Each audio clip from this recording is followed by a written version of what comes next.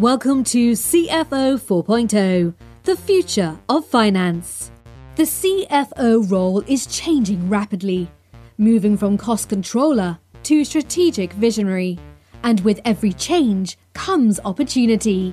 We are here to help you take advantage of this transition, to win at work, drive your career forwards, and lead with confidence. Join Hannah Monroe, Managing Director of ITAS, a financial transformation consultancy, as she interviews key experts to give you real-world advice and guidance on how to transform your processes, people, and data.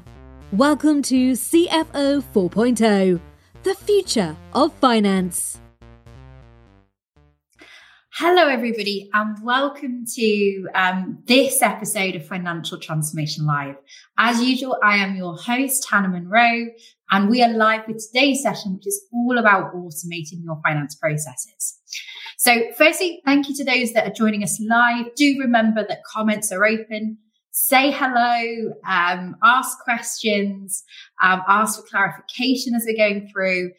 We want this to be as interactive as possible. So, as usual, this time I'm using a new platform. So bear with me while we get comfortable with some of the technology that we're using, but I'm very excited, to use this new platform, and I'm hoping that you guys will have a great experience. If you haven't already, so for those of you that attended last time, I have sent a quick message with the recording from last time's Financial Transformation Live. So if you haven't seen that, it is available on YouTube via our website, www.itassolutions.co.uk. And on our website as well, there is a link to sign up, so to receive alerts for each of the transformation lives. So we do these events monthly. They're obviously on different topics, but all around transformation. And as usual, I'm trying to keep it non-product specific. So it's all about the frameworks and principles that go behind successful financial transformation, in the hope that you can take these away and start using these frameworks in your own businesses, in your own finance teams. And so if you get the alerts, we'll send 3 emails and that's it, unless you sign up to our CFO 4.0 newsletter, which is our content, where we share content, not just ours, but from around the web, that we find useful and available. But we will just use that sign up to purely send you Transformation Live alerts, so that you're aware and you can join us each month. So that being said, let's get on with today's session. So we're going to talk about what is automation specifically in finance. Okay, we're going to talk about key things to think about before automating your systems. So we're going to talk about how to decide on your automation strategy, because I do think sometimes automation happens by mistake, and actually there are choices that you make as you go through your automation processes that you need to make sure that you thought about and considered as you go forwards. And of course, at the end, we'll share the useful templates and resources, and things that you can download, take away, and use. And of course, my amazing team, Miss Sophie Galtress, will be putting links as we go through to anything I mention. Bear with her. Whilst I try to prep her on what I'm going to cover, sometimes she has to do some digging. So she does a very good job, Sophie. Thank you so much for all of your hard work and support prepping these sessions. So, okay, so what is automation? So in finance specifically, the official definition of automation is reducing or removing human intervention in processes. And I think this is a really important part, because sometimes when we think about automation in finance, we feel like there should be absolutely no human intervention. And there are times where human intervention is needed or required to ensure the correct process followed, but also that controls are in place. So I think it's important that we talk about both reducing and also removing. So for me, they are both part of the automation journey. When you're thinking about your processes, sometimes reducing and getting 80% of process automated, and just leaving the remaining 20% that does need a human brain on it can sometimes be just as or even more valuable, and I would say actually more valuable. I think the word I'm looking for is more impactful than, and can be deployed a lot quicker than trying to get 100% of a process. So food for thought, something to consider when you're thinking about your automation strategy and how you move forwards. So some examples of automation, just to give you an example in finance, could be the automated chasing of outstanding invoices. And this is a great example of that 80-20 rule, right? So if you think about a credit controller who is not currently using automated processes, they will spend a lot of their time sending chase emails, sending copies of invoices, sending statements, right? Automation allows you to automate those parts of the processes, the ones that don't require things. So when an invoice hits a certain date, we send the email. When we automatically send out statements on this day of the month. So that all gets automated. So what that person then can do is spend that 80% that they previously spent on admin, they spend it on the value add tasks, which require human intervention, phone call, calling the customer to ensure that they have received the invoice, understanding when it is due for payment, right? We haven't quite got to the point yet where AI bots are phoning people up and having conversations. So that is a part of the process that requires human intervention. But what we can do is automate the rest of it so that they spend more time on that. And let's be honest, we all know that a phone call to that finance team is likely to generate more impact than an email saying your invoice is due. Okay, so again, thinking about even though you won't have a fully automated credit control team, you can automate a majority so that people that you do have are more valuable. And also and some very often it can mean that they are doing the bit of the role that they enjoy the most, because nobody enjoys sending out statements. It's not something you go to school and ask, career path, what am I going to do? I'm going to do admin. That excites me. So another example, automated bank reconciliation. Again, another case for the 80-20 rule. So if you can automate the obvious, where dates match, where amounts match, where references match, then you spend your time on the ones that require logic. And automating the unknown with suggestions, etc. Same with timesheets, right? So one of the big bear with a lot of the professional services firms we work with is chasing timesheets. And a project manager, a team manager got very, very excited when I told him we could automate out timesheet reminders so that you can literally select, see the list of people that haven't submitted a timesheet, press a button and send them all an email to say, get your butt into gear and fill in your timesheet. So again, it's all about how do we make small automations can be as impactful as automating a full end-to-end process. And I think for me, that's really key. So when you're thinking about your finance team, when you're thinking about your finance processes, do think both smaller and bigger. So think about your strategy, but focus on quick wins. Find small automations that will have a big impact. And that's something that we're going to talk about more as we go through today's session. I think as we come into this, then it goes, why automate, right? Because and there's lots of reasons. Okay, so people say, well, there's a cost involved in automation. Absolutely, right? There's a cost not just in the purchase of software, and to be very clear, automation doesn't always require software. Yeah, but there's also a time cost because somebody has to set up the automation in the first place. So, and has to investigate how they are going to automate.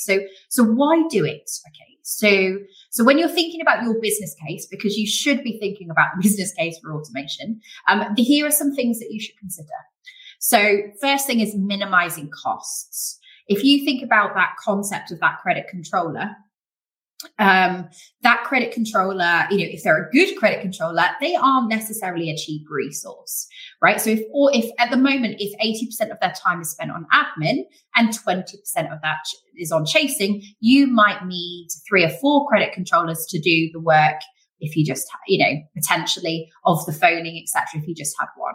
Or, you could actually flip it and say that my existing credit controllers don't spend enough time on the phone, and therefore our cash flow is being effective, which means that we're having to pay for loans. And let's be honest, interest rates are going up. So the cost of that outstanding credit is increasing at the moment. So I need to find ways to collect cash faster, which means I need to make and let's be honest, we're all being very careful not to add additional cost into our, in terms of hiring conversations are becoming more, are being, reviewed more carefully. So you may not have the budget for another credit controller. So what can you do? You can make your existing credit controllers more effective.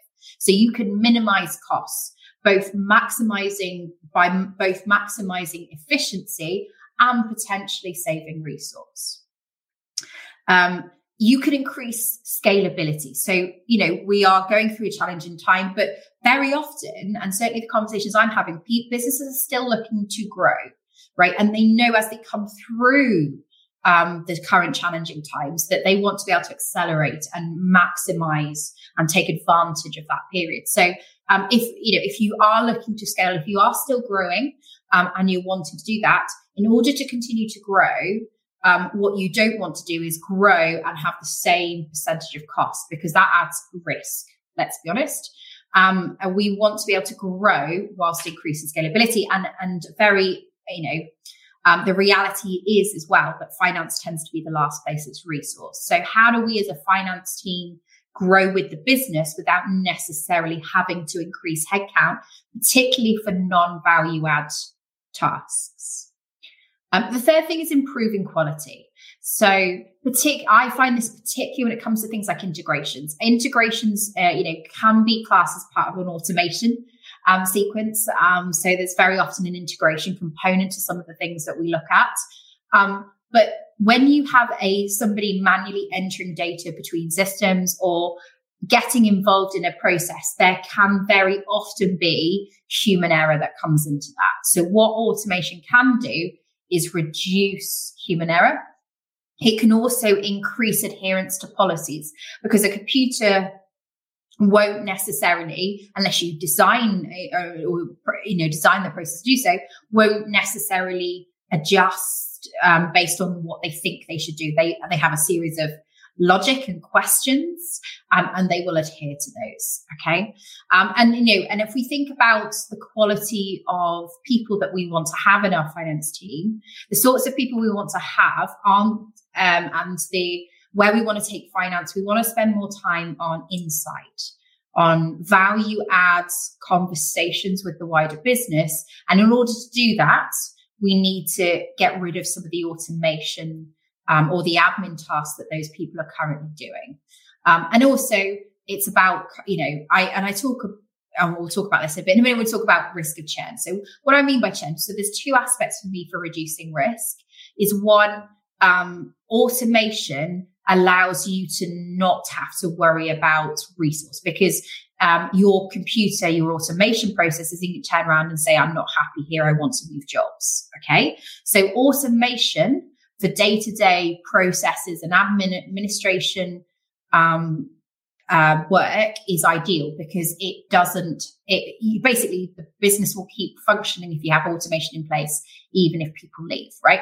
The second piece is that once you automate, you have less process that when somebody new comes on board, you have to teach them. Those people can then be multi-skilled, add value across multiple departments, potentially depending on how you're structured and the size of the organization. But because you've got so much automated, you don't have to, the risk and the exposure that you have as a finance leader is lowered.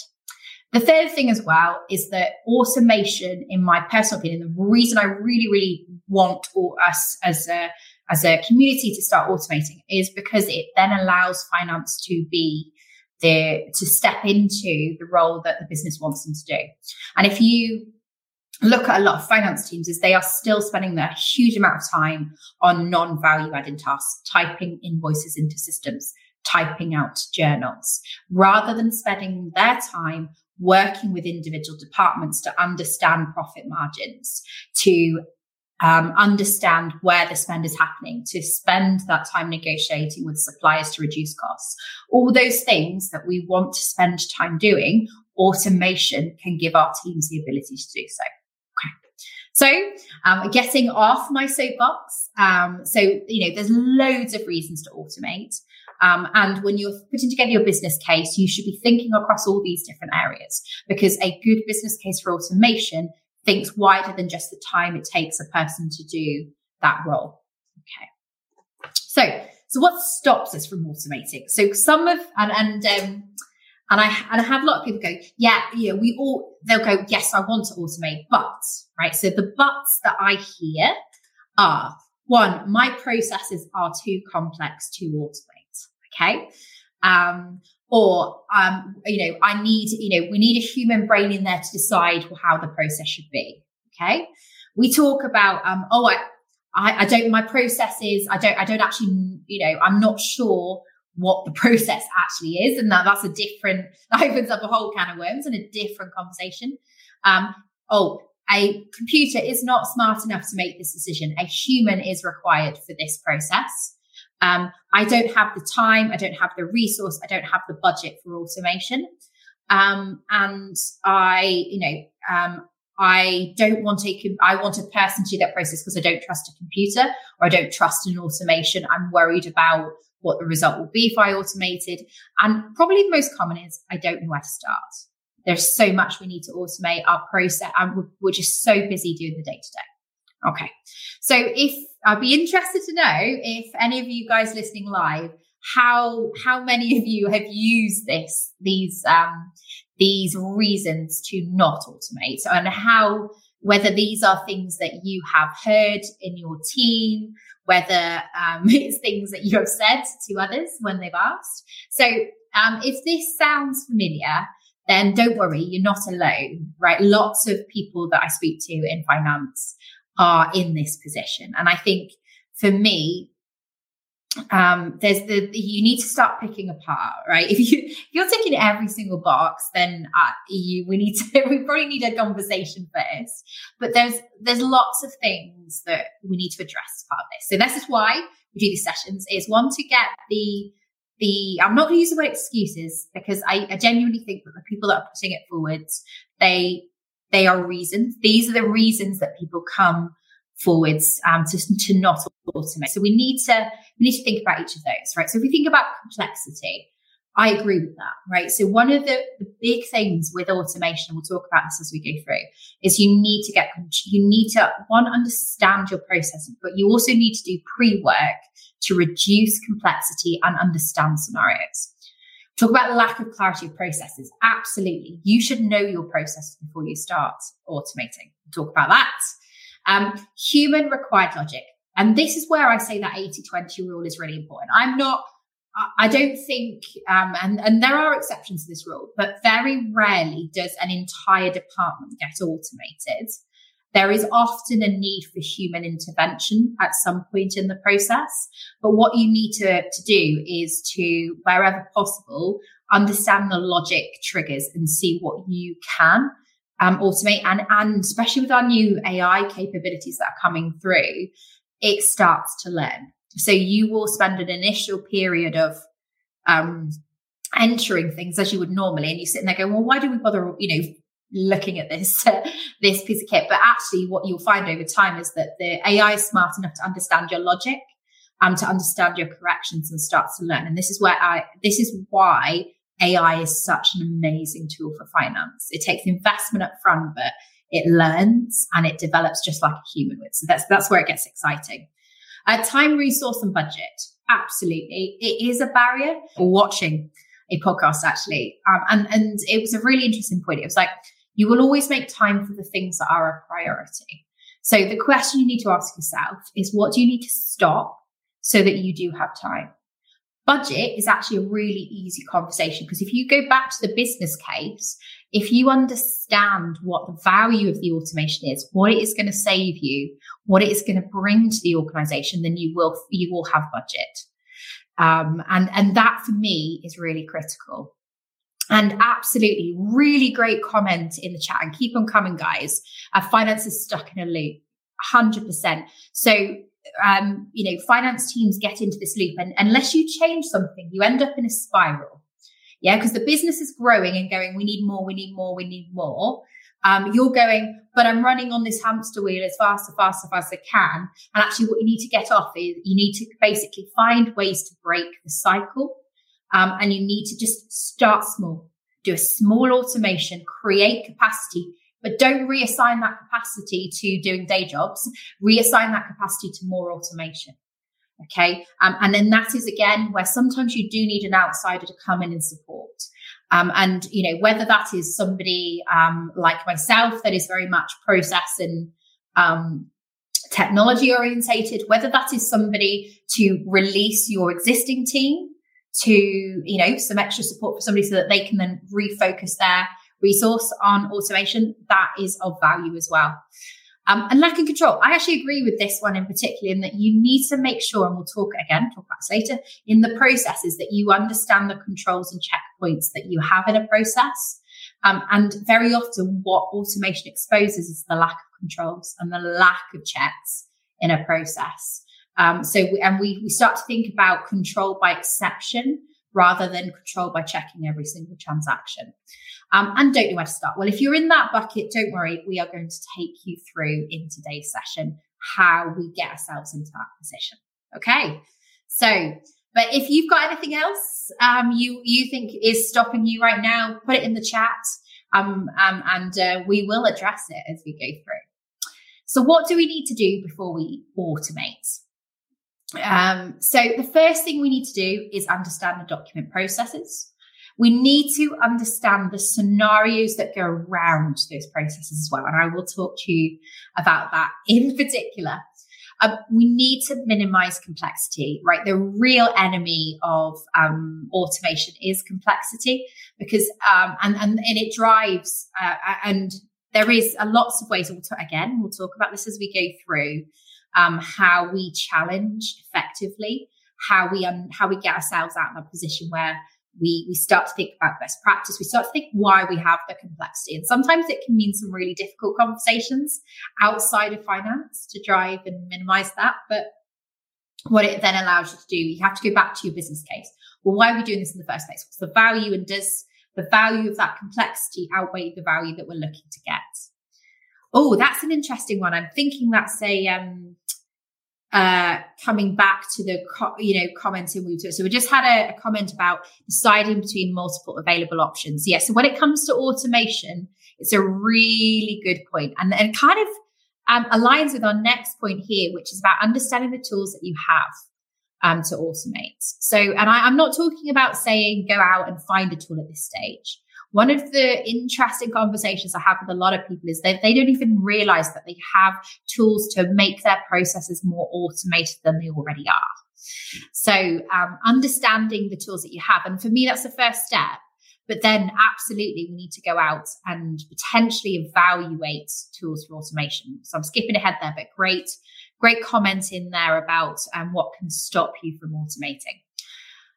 So once we've understood what we have, what system, what process, what tools we have in the finance team to use for automation, how do we then need to prioritize? We need to focus on the areas that are going to drive the most impact. So think about low-hanging fruit. Some projects will take a lot more effort and a lot more budget, but very often there are quick wins. And once you start to give people a buzz around automation, around process improvement, you start to see a really big impact. We talked about tools already. So actually evaluating tools. So, and I'm going to give you some tips here. Evaluating tools, I've seen it done really well. I've seen it done really badly. So I'm going to talk to you about what options you have, because I think sometimes we don't always know what options we have on the table, and you then need to make good choices. And again, that can be challenging. We need to understand controls and balances that are required. How do we know what checkpoints to have within the system? How do we make sure that we are meeting those? And then we need to execute. So we need to actually deliver on the automations, because we can spend a lot of time talking about automation. In fact, we're all spending an hour today talking about automation, but actually executing needs to be done well, and it needs to be done in a way that gets the job done and breaks the loop, as we talked about earlier. And there was a comment as well about with multiple systems linked to finance, a single point of view and knowing where to go can be puzzling. Absolutely. And I do feel like we talk a lot about technology in finance. And actually, I think we should talk less about technology and more about process. Technology is a tool. It's used to drive it.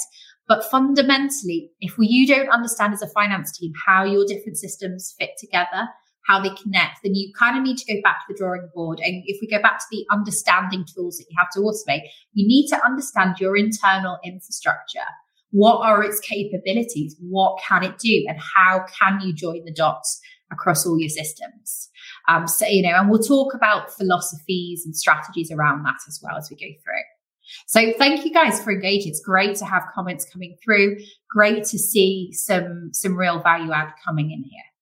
So the first piece I talked about was understanding and documenting your processes. And for me, this is where a lot of automation projects go wrong. So my first thing is, and I don't know if there's any Monopoly fans on the call here today, you will recognize probably the thing. You don't pass go around automation unless you understand your processes. And it means that, and what I mean by that is, the best thing, and the one thing I get really excited about is when I go to do an implementation and I'm implementing, whether it's a new technology or it's a new piece of technology, or a new ERP, and I sit there and they go, here are my processes. I'm like, yes, brilliant. Because the first thing you need to understand is what is the process currently? And if you don't understand the current processes, it's very hard to drive automation. So if you do nothing else as a finance team, then actually get your processes documented for the next 3 to 6 months, then wonderful. You don't even have to get everything documented. Just get the ones that are important. And there are so many reasons to do this. Let's be honest. It's about, if you've got new people coming in, it's a great reference guide. If you've got, if you want to do sort of process optimization, it's needed. It can also be really good as a finance leader to step back and go, oh, yeah, this is not a great, this is not how I thought the process would be. And that I find really interesting. It happens a lot. Once you get a process down on paper, people go, oh, that's not what I thought the process would be. Or you'll have different people doing the same process in different ways. So many benefits. So much so that I actually did an entire financial transformation live on this. So please do, if you haven't already, check that out. So if we could pop in the process mapping and process re-engineering links into the chat, that would be fabulous. So that we can talk this through. That would be brilliant. And so for me, that's your first point. So make sure that you're getting these process documentation goals into people's KPIs, that you're having this, and this is your first point of call. The second piece you then need to look at is the scenarios that are around those processes. And what I find fascinating when I do these process mapping pieces with individuals is that what then comes out is we'll agree the core process, right? And if, again, watch the process mapping workshop, but you go straight from end to end first. You get like the most common or the thought of and the ideal process mapped out first. Then what you do is you go back and you look at all of the different points and scenarios that you might hit along the way that might create a different segue. So just think about the invoicing process. So, well, what if they're a new customer? So then you go off into the new customer process. And what does that look like? What if they are a time and materials customer versus a fixed fee? And then you have different scenarios. So before, and we talked about these in terms of the steps, but before you start going again, doing automation, not only do you need your processes mapped, but you need to understand your scenarios. And then the question that you need to go back and ask yourself is say, why do we have these scenarios? And, why do we have this complexity and can we reduce it?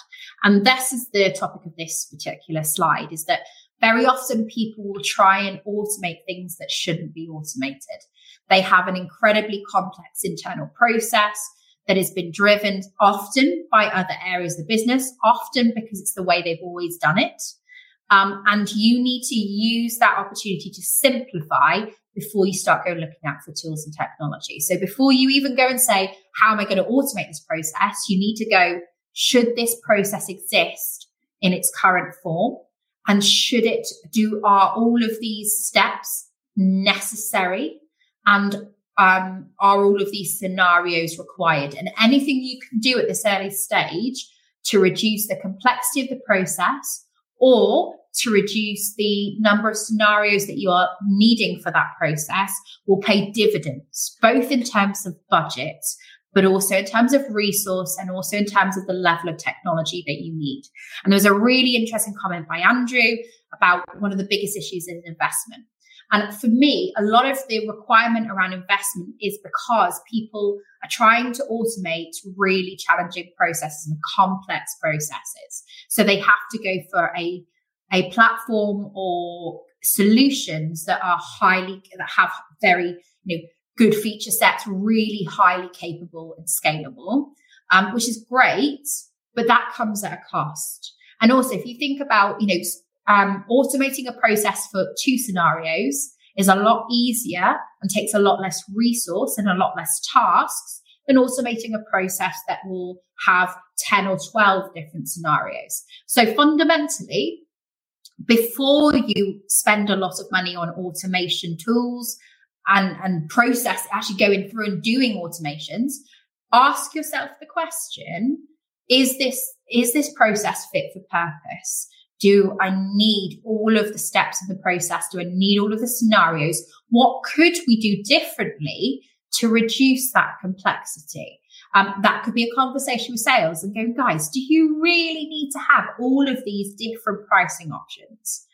Are they adding value? They might go, yes. They'll say, well, can you standardize them? So rather than you just deciding different term lengths, let's give you a 1 year, a 3 year, a 5 year, and then, giving them pre-built options versus them just deciding to sell at whatever price and contract length that they want to. Now that's slight exaggeration. I really hope nobody's in that scenario, but it's a really good way to think about scenarios and processes, because the more complex you make the process, the higher the likelihood you will need human intervention. Okay. All right. Great. So I'm hoping this is useful, guys. Please do feel free to keep putting comments in, keep asking questions, put in scenarios, right? Maybe you've hit a scenario where you're like, how do we address this? We to do a whole transformation live on maybe addressing complexities, like how do you actually go about it? So let me know what's useful. Let me know what you would value as a team. But great to see we've got some great questions and conversations. And thank you, Sophie. For those of you that haven't seen, if you haven't checked out our previous session on mapping out your finance processes or the re-engineering session, then please jump on that there. Okay, so what else? This is a really interesting point. So, so very often people will say, oh, in order to automate, I need budget. Okay, so you do, in that you are likely to need support, but you might not need as much budget, because there is a thing that finance teams go through is say, I need to automate this process. I need a new software. Okay. The image is meant to represent grass is sometimes seen as greener on the other side, and it's not always true. So I do feel like even now, a lot of people do not understand the capabilities of their current system. And if you, again, I did a session, and I keep referring back. There's a reason I've done sessions in sequence, because this is the thought process that we go through with different clients, depending on what stages they're at. So there is a point where you need to understand what you have. So even smaller solutions, will often have features and functionality you do not know about, or there might be small tools that can plug into it at a different level. You're unlikely to get real like end-to-end automation at that level, but very often when I speak to people, there is always something you can do. And if you go into automation, go into your process reviews, your process mapping with that view, that there will be something I can do, right? The question you've got to say is like, do I invest the time in small changes now with my existing software? Do I take a step back and go, actually, fundamentally, this platform is not fit for purpose, and I need a different one, or I need to invest in a decent tool set to add to my existing piece. So, and I can't give you the answer, because the answer depends on your current set, what you're trying to automate, budget and capability, plans, scalability, etc. Right? But fundamentally, please do not underestimate the capabilities of your current system. You might have tools and you might have options within your system to make your processes better and to automate more than you think. So on one of my sessions previously, I did a session on how to assess your current systems. And again, sorry, so if we can put that one in, but basically we talk about what is the process you go through to understand, and one of the how well your current systems are working for you. And one of those sections is about spending time with your team, with your system consultants, to actually understand the capabilities. Right. So this is why I say, before you go out and buy a new tool, the first thing you need to do is understand your processes. Second thing you need to do is simplify and understand your scenarios. Because once you do that, you can then go back to your consultants and go, guys, right? I'm using 200. I'm just using that as an example for someone work with, right? We are, this is an area of the system where our team is spending a lot of time. How can we automate this process? Right? So that is something that you should be doing. So before you go out, right, and there's been a lot of conversations about tools, about budget, before you go out to decide how much budget you need and how much it's going to cost you, you need to understand what you've got, right? So, and there can be small automations. So they can be automations around selections of invoice layouts. There can be triggers and notifications around authorizations. There can be, what else have I had? Ways to automatically send credit control reports out to individuals. You can automate bank matching. There are lots of things that people don't know the system can do.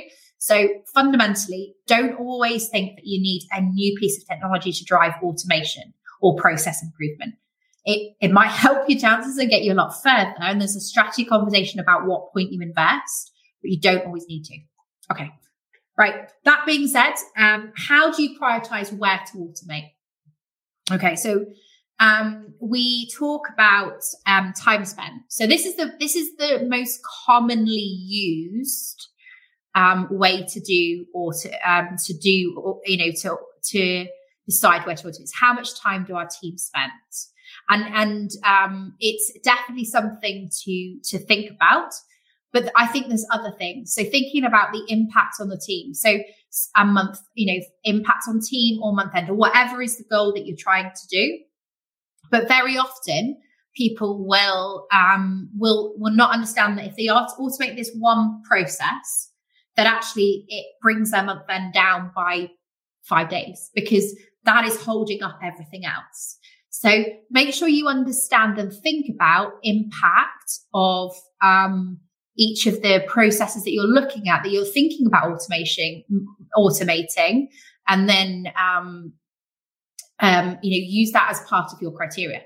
Volume. Yeah. So obviously, if you've got 1,000 transactions going through one process and 10 going through another, that needs to be where you prioritize. And don't feel like you have to like I said, you don't have to automate everything. Automate the most common scenarios. And if there's the one-off manual invoice that you have to do, then that's something you can look at. Risk as well. So are there areas where your business is at risk? So cash flow, risk of what happens if that process goes wrong.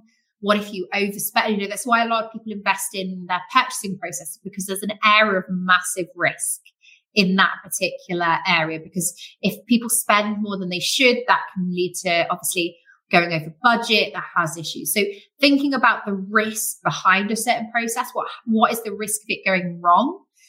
What is the risk of things being missed, which can be the case with invoicing? And so is that a place that we need to automate? Next is ease of automation. So how quickly can we implement automation?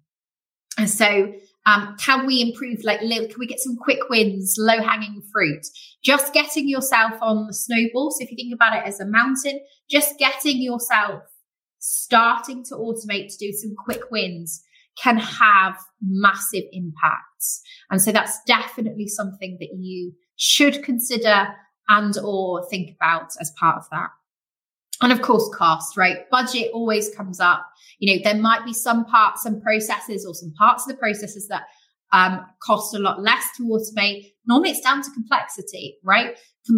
As I said, the more you get hold of that complexity at the beginning of the automation processes, the higher the likelihood that you have of minimizing your cost, budget, and resource required. Okay. If anyone's got any thoughts on any other prioritization criteria, I'd love to hear it but these are these are the fundamentals. But depending on the process, there might be some other things. And I guess maybe think, like I said, impact on team, maybe think of the impact on the organization as well. So when I say team, I actually mean the wider organization. So thinking about, if I improve this process, will it make finance more valuable to our sales team, to our marketing team, to our directors, our exec, etc. So ask yourself that question when you're just, these are things you should consider when deciding when to automate. And then we talk about options, so how to automate. So there's been some chat going on about automating certain systems, certain processes, and that comes down to tools. So what tools do you actually have? Now, the fundamentals of any system is your core ERP. And that needs to be right.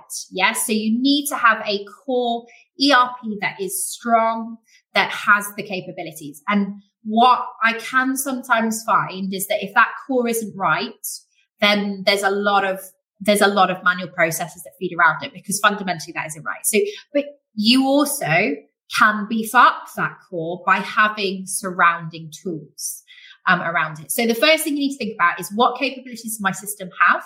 My core finance system. What can I do more with? Where are its weaknesses? Where are the gaps? And where, that's the question you do. So is my core good enough?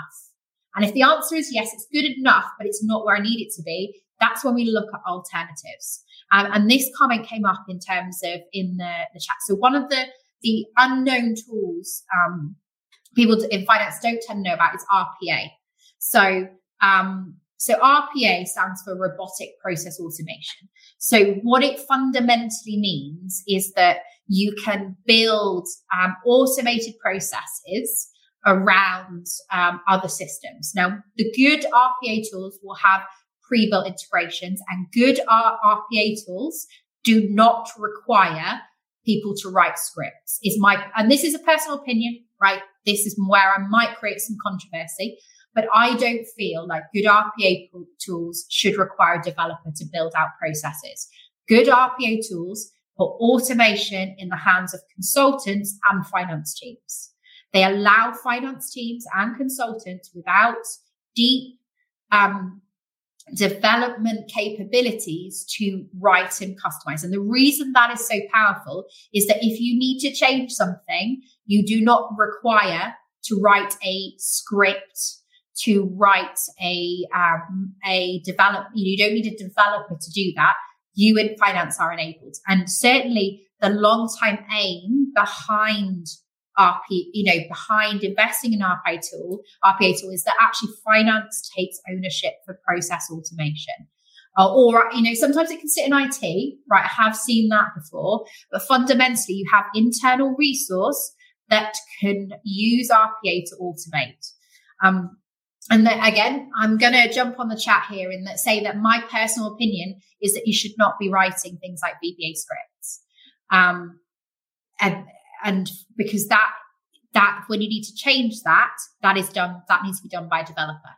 Now, I do feel, right, that being said, I do feel in the next 10 to 15 years, we'll have a new generation of finance coming through that have scripting coding capabilities, because it will be taught as bog standard in school. But that is not where we are now, right? Your standard finance person, whilst, if you're lucky, they have a decent knowledge of Excel Excel queries and Excel formulae, but most of them do not have that background.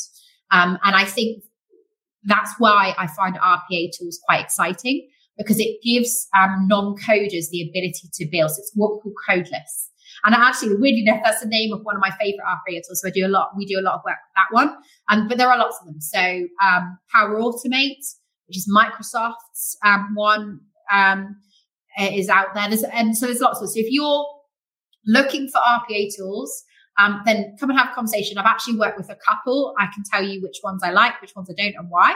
But fundamentally, an RPA tool gives you the ability to build your own, or finance the ability to deal with it. So if I think about an example where this is valuable, so say you are doing, you're doing integration, because RPA tools as well can very often be used for integration. And there's lots of like quick ones as well, and there's a really fine line between sort of task tools like Zapier, like if this, then this, versus like really powerful RPA tools. And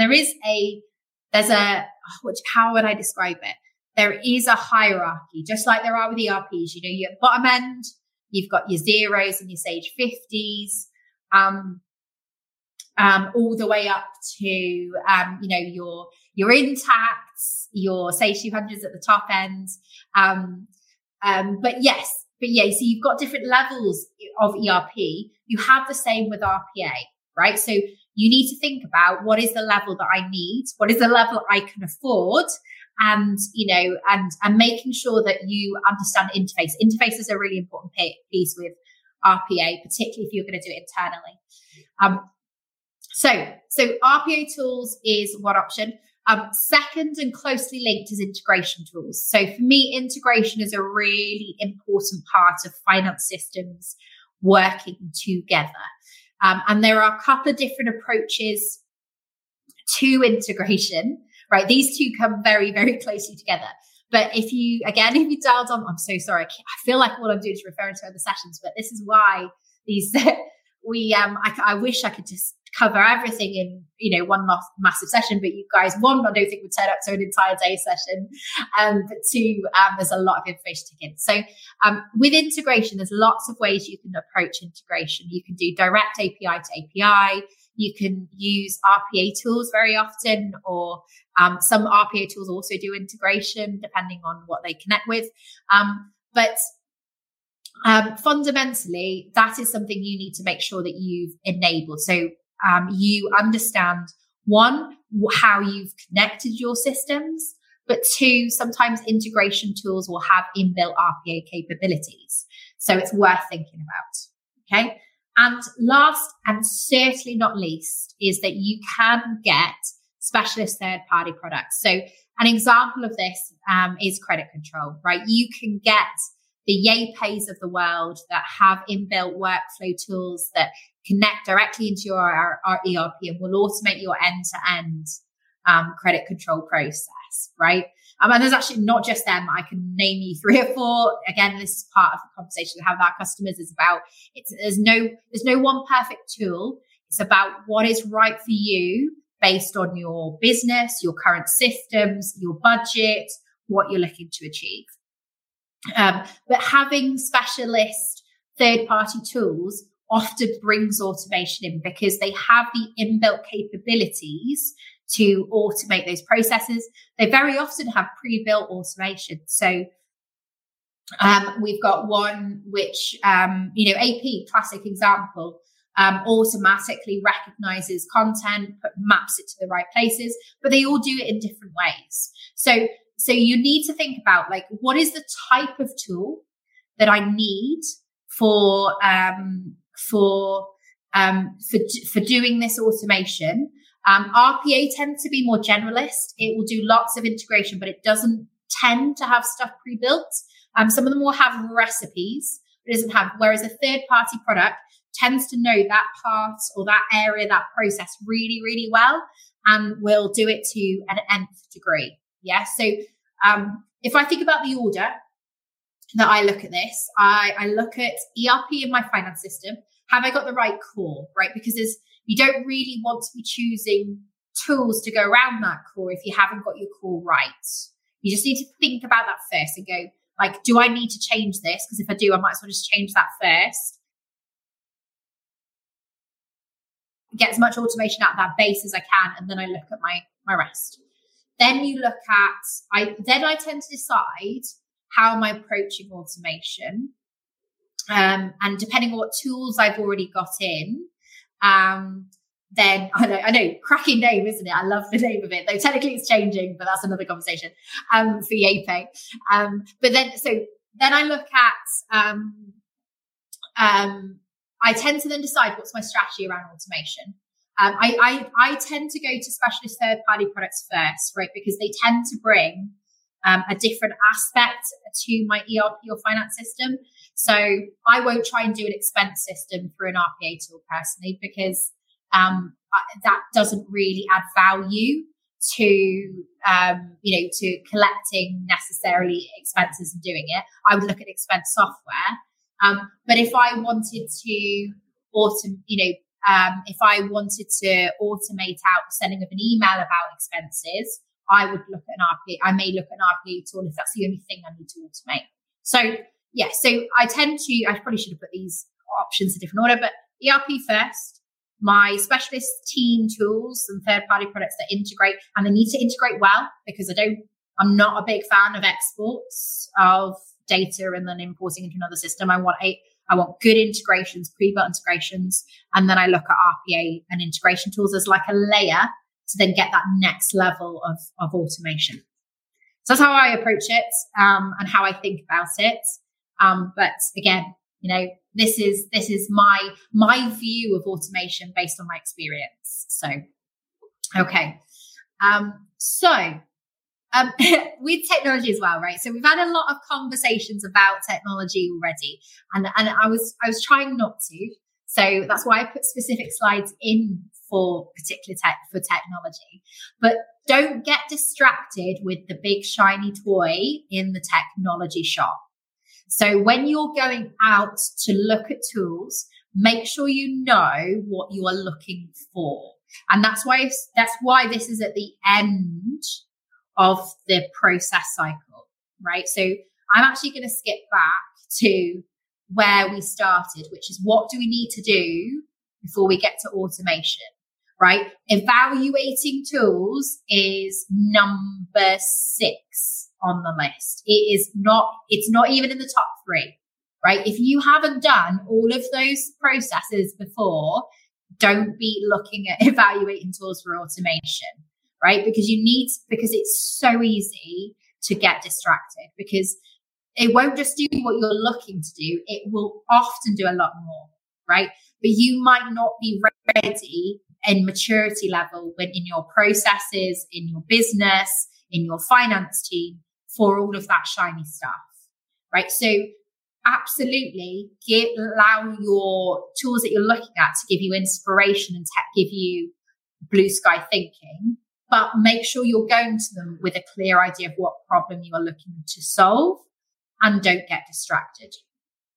And I'm the same, right? I love technology. It's why I do what I do, because transformation and process and people, we need technology to drive automation in finance. But I think sometimes we let the technology lead automation, which as a Sage business partner and as a transformation consultant, you think, well, hang on a second.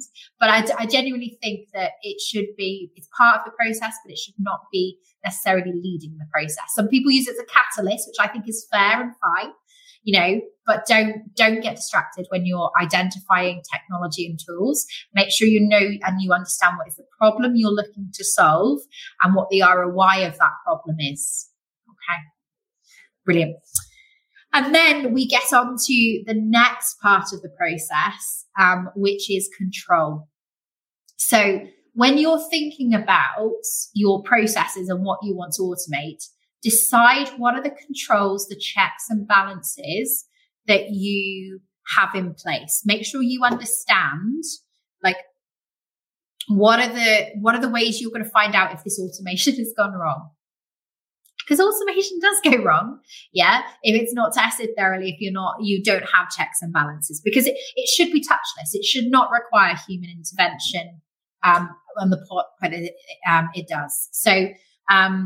So do think about how are you going to monitor, but try and do it on an exception basis. So rather than reviewing every transaction, review the outputs, do random checks, make sure you've got dashboards and reports that will give you summary information to allow you to reconcile and make sure that whatever is going through is correct. Make sure you've thought about how you are going to handle errors. So if something doesn't happen, will you get an alert to say it has not triggered? So think about your controls, your checks, and your balances as part of this. Now, I've just seen a few comments, so I might actually put some response comments separately, but RPA, just for anyone that didn't catch it, is robotic process automation. Okay, it's a really fancy word for workflow automation. Okay, which I need to start that finance workflow automation rather than all these lovely acronyms that we have coming through in finance. Okay, so controls, really important. Think about checks and balances, because if you're going to let the robots do the process for you, you need to make sure they're doing a good job. Okay, wonderful. Okay, and then execution. Right, so how are we going to approach implementing automation? And a lot of the biggest... So sometimes I get called in for a conversation because things haven't quite gone to plan. Okay. And where I see that is that very often people are trying to do too much at once. They're trying to change everything. They've not thought about their overall strategy. What is our strategy for systems? What is our strategy for technology? We talked about those different buckets and types of technology, but they've not thought about their overall strategy. And then they've not planned how they are going to get where they need to be in a way that works with the current capabilities and capacity of the existing users and systems, right? So the best people, and I love it when people, we talk about this, say, well, what does that mean in terms of resource that we need internally, right? And there's lots of ways that you can resource up and you can plan out and, deliver on resource. But it is fundamentally, you need to not try and do everything at once. Big bang approaches, one, they tend to not go well. The clue is in the name, big bang. And two, they add a huge amount of risk to any kind of project because you're trying to do a lot at once. So the risk assessment is a lot higher. And thirdly, they tend to take a lot longer. So wherever possible, and there are exceptions to this, I try to take a walk, jog, run approach. I want to create the snowball running down the hill. So I will pick a piece of the puzzle. I want to know what the end puzzle looks like. I need to have the picture of the puzzle in my head. But just like if I was doing a puzzle at home at Christmas, which is my thing, I will do the outside first. So I will get my edge pieces and I will understand what those edge pieces look like. And then I will start doing sections within that puzzle. And the same goes for your automation strategy. You need to decide on what does my current landscape look like? What does my current processes look like? What do I want them to go to? Where do I want to end up? And then you start to pick out pieces of your automation strategy and start to implement it. So, for instance, you might decide, actually, I am going to implement an expense solution. Wonderful. I'm going to go out, I'm going to evaluate and put that in. That is going to save this amount of time. It's going to create capacity. And then I'm going to use that capacity to then do a review of our credit control processes. boom, you've created capacity. I'm not trying to fill that capacity with day jobs, giving people more responsibilities in terms of, we're going to get rid of that person. I'm using that capacity to then drive it. And so you get your expense in. Okay, right, now we're on to AP. That's going to work there. And sometimes these things can work in tandem. So they're going along at the same time. I try not to have lots of things going live at the same time. You want to have that mid, but I want to know where I'm going to end up, and I'm really clear on how I'm going to get there. Okay. And again, I think maybe, and we need to have a think about how we're going to do that. How we dig more into the execution phase, but I'm really hoping today is give you a good idea of how to approach, how to think about automation within your finance team. So, okay. And this is a big thing, right? For me, automation is a philosophy. It's not a project. So once you start to get the ball rolling with automation, once you start to implement great tools, the reality is those tools will be constantly updating. And if you're not very careful, what you can end up is just getting stuck, and you go, oh, I've done my automation on credit control. That's it. I'm done. You're not done. You need to make sure that you have a philosophy and not you personally, your team has a philosophy around continuous improvement, agility. And you'll hear this word being talked about a lot in finance at the moment. And I think continuous improvement should be as well on that piece. For me, they go hand in hand. You need to build and embed process and automation skills into your finance team. You can get away with having your finance team using consultants for the first couple of waves of automation and to support your team. But at some point, your team needs to take ownership for their own processes, for understanding and getting comfortable with their technology, and they need to take it forwards. Make sure you have regular process reviews. So for those that haven't got regular month-end reviews in place, you should have those. And make sure that you have an ongoing budget set aside in terms of time, resource, but also money as well for automation, ongoing automation and process reviews. And it's a great way to build into people's KPIs and as skill development points as well. So top tips, focus on the 80%, not the 20%. Test and roll out in small chunks and check again. Make sure that your process reviews and improvement suggestions are part of your monthly conversations. Focus on flexibility and agility wherever possible when it comes to processes. Don't get yourself into a corner, and make sure you have understood your processes and scenarios before you start looking at technology. So I'm hoping we have given you guys some great insight. I know some people have dashed because I am chatting on a bit longer than I should. My contact information is here. So if there's anything on today's call that you want to have a conversation about, my contact information is up there, or DM me. Happy to answer any questions. Happy to jump on a call and offer advice wherever I can. Send through some specific scenarios or difficult questions. I'm always interested, because I use a lot of the conversations I have with customers and prospects to drive a lot of these sessions. So I'm more I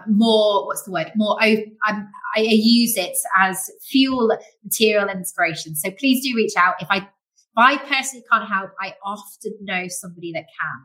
So I'm more than happy to help people. We've got our next session on building a transformation plan just in time. For those that listen to the podcast as well, it will be released in January. So you get a sneak peek if you join our December session.